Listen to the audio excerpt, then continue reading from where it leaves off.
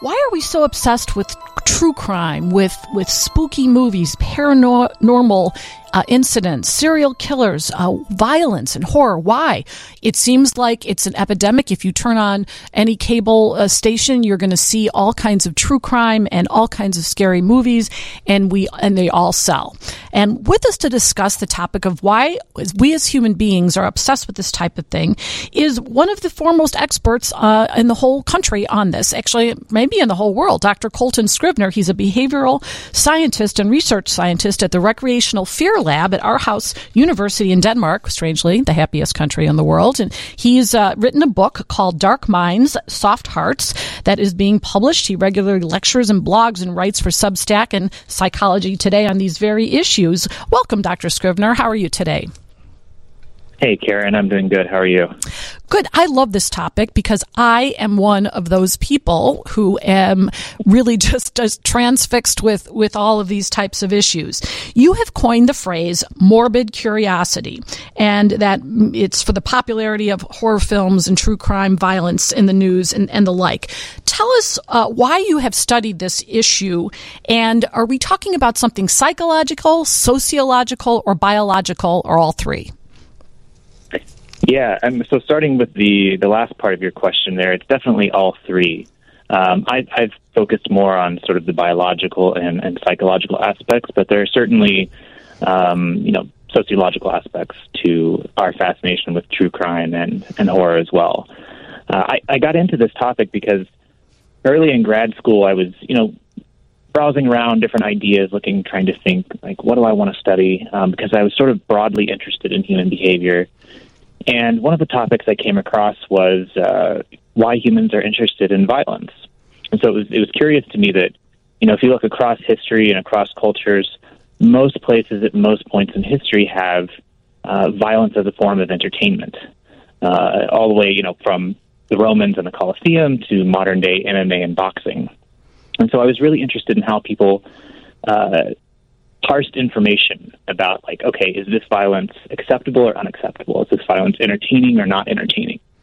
And over time, I sort of fell into why people were interested in scaring themselves as well. And as I began researching those two topics in parallel, I saw a lot of overlap and sort of eventually combined them into this overarching study of morbid curiosity.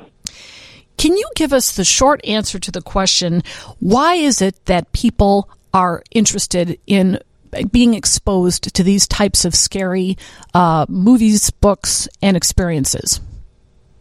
Yeah, the short answer as to why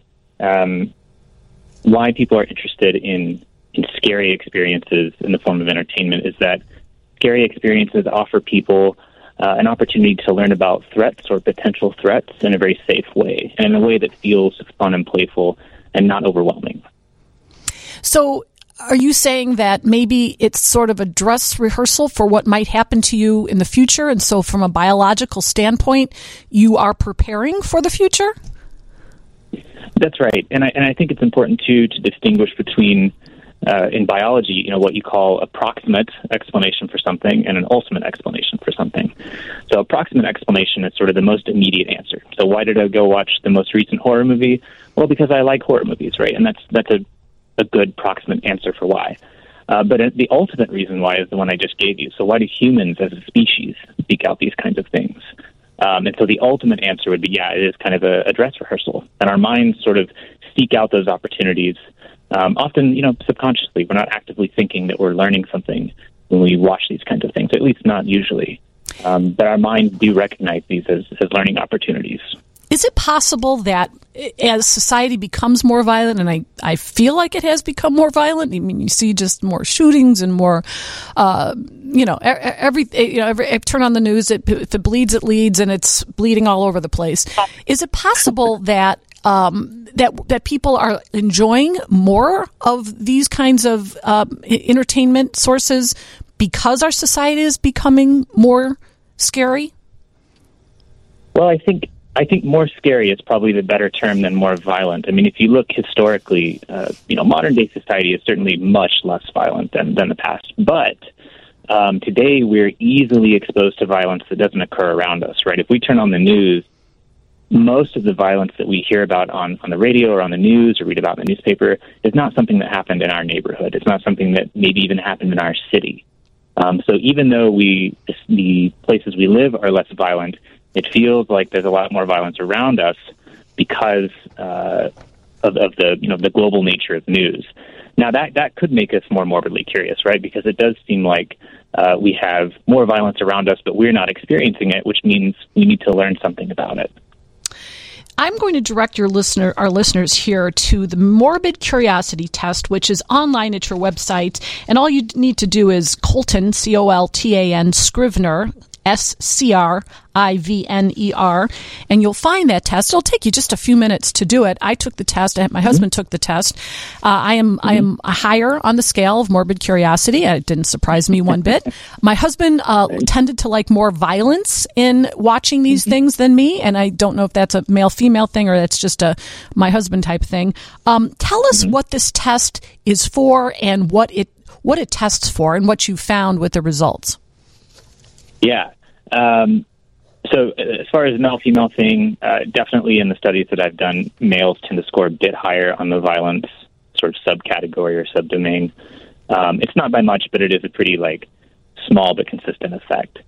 As far as what it measures, I think it's important to say here that it doesn't measure. It's not a diagnostic tool as far as clinical diagnosis, right? There's nothing wrong with being morbidly curious. It's not a pathological indication, nothing like that. It does measure trait levels of morbid curiosity and how morbidly curious people tend to be. And so, for example, if your husband is more morbidly curious about violence, that doesn't mean that he is more accepting of violence or more likely to commit violence. It just means that when violence occurs, it piques his interest, right? It's something that he would turn and look at or pay attention to or gather more information about. So this test measures 4 different domains. One of those is violence. One of those is the paranormal or supernatural. So this would be an interest in things that are a bit hard to learn about. So like ghosts or the occult or aliens. A third category would be bodily disgust. So sort of bodily injuries or the limitations or vulnerability of the body. Doctors, for example, would score very high in this one. And the final category is minds of dangerous people, which would be sort of the essence of true crime and understanding why people are sometimes violent and what drives them to do that. And that's the one I'm sure that's what drove my score. Yeah, because I always like the why. The crimes themselves. I'm not sure I want to watch the gore, but I do want to get into the mind of the person. And when I hear those tapes with the serial killers, you got my full attention there. When we come back, if you think about it, all of those do teach you something about the violence, right? You can either observe the violence directly. You can learn about the violence by learning about the person behind it. You can learn about the violence by learning about sort of the outcome or the bodily injury aspect of it. Or you can learn about it if you think it's caused by something more supernatural. So they're really all about learning about threats or dangers. We're talking to Dr. Colton Scrivener. He wrote the book, Dark Minds, Soft Hearts, who is studying the issue of why people are obsessed with scary movies. Is there some idea that certain, for instance, zombie movies to me are not scary necessarily because they're so not real that I don't get scared? But like Silence of the Lambs, it scares me because a person like him could exist and probably does. Mm-hmm. Is there a difference in those different types of scary movies when it comes to people's reactions? Yeah. Zombie movies are probably the most popular sort of subgenre of horror, right? At least to the masses, right? Like if you make a zombie movie, it has a higher chance of being a blockbuster hit or a hit TV show, and that's part of the reason for that is because it's scary but slightly less scary than something that could happen, right? And in some cases, zombie films, if you think of The Last of Us, they made it more about something that might happen, something slightly more realistic in how it happened. And that was probably a lot scarier for people because it was slightly more realistic. And so there is this kind of dimension of, incredibly fake to potentially real that people fall along. And people who are able to handle the scares a bit more are a bit more okay with those things that are a little more real. And the people who are a bit more prone to feeling scared tend to enjoy the things that are a bit more obviously fake, right?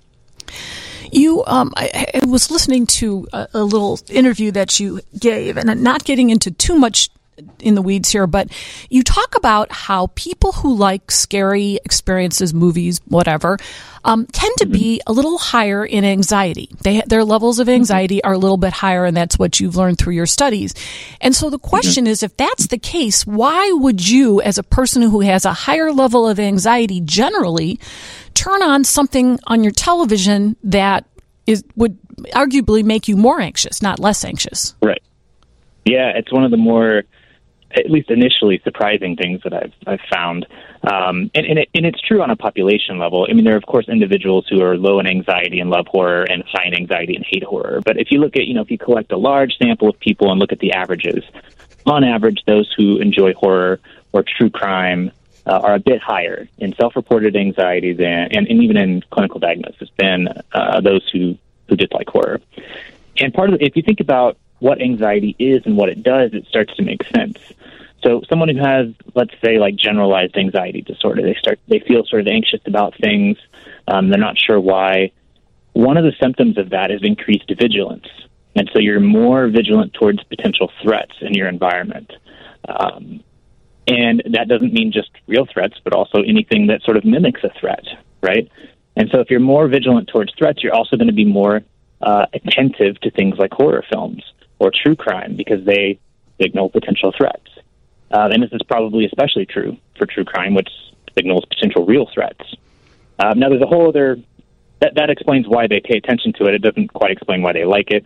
There's a couple of other things I've written about suggesting that horror and true crime and other kinds of scary entertainment can actually offer people relief from their anxiety because it gives them sort of a way out of rumination cycles. So because if you're feeling really anxious and you're not sure why, you have generalized anxiety, if you turn on a horror film, it kind of reroutes your brain and gives it something safe to feel anxious about. And then, after 90 minutes, the horror movie is over, and your body can kind of calm down and relax. If you can call Hannibal Lecter an anxiety. That's right. I suppose it redirects you from your own personal little torturous mind to something that you kind of know is not real, and maybe it takes your attention and gets it away from your own stuff, I suppose. That's right. Yeah, and again, doesn't work for everyone, but it does seem to work for a substantial portion of people. So, and I don't think you've studied this, but what would be your guess on this? So, if we're all watching these murder shows, and and you're rooting for the poor young woman who's getting tied up, but it's going to happen because it's a murder show, and you know how this is not going to end well. Is there any idea that because I'm watching these shows, that if I were to be in that situation myself, that I would be more prepared and better able to extricate myself and get away? Is there any study or anything that's shown that that's the case? So, as you mentioned, that's it's a hard thing to study because review boards don't exactly want you to put someone in a situation where they're right. kidnapped and study them.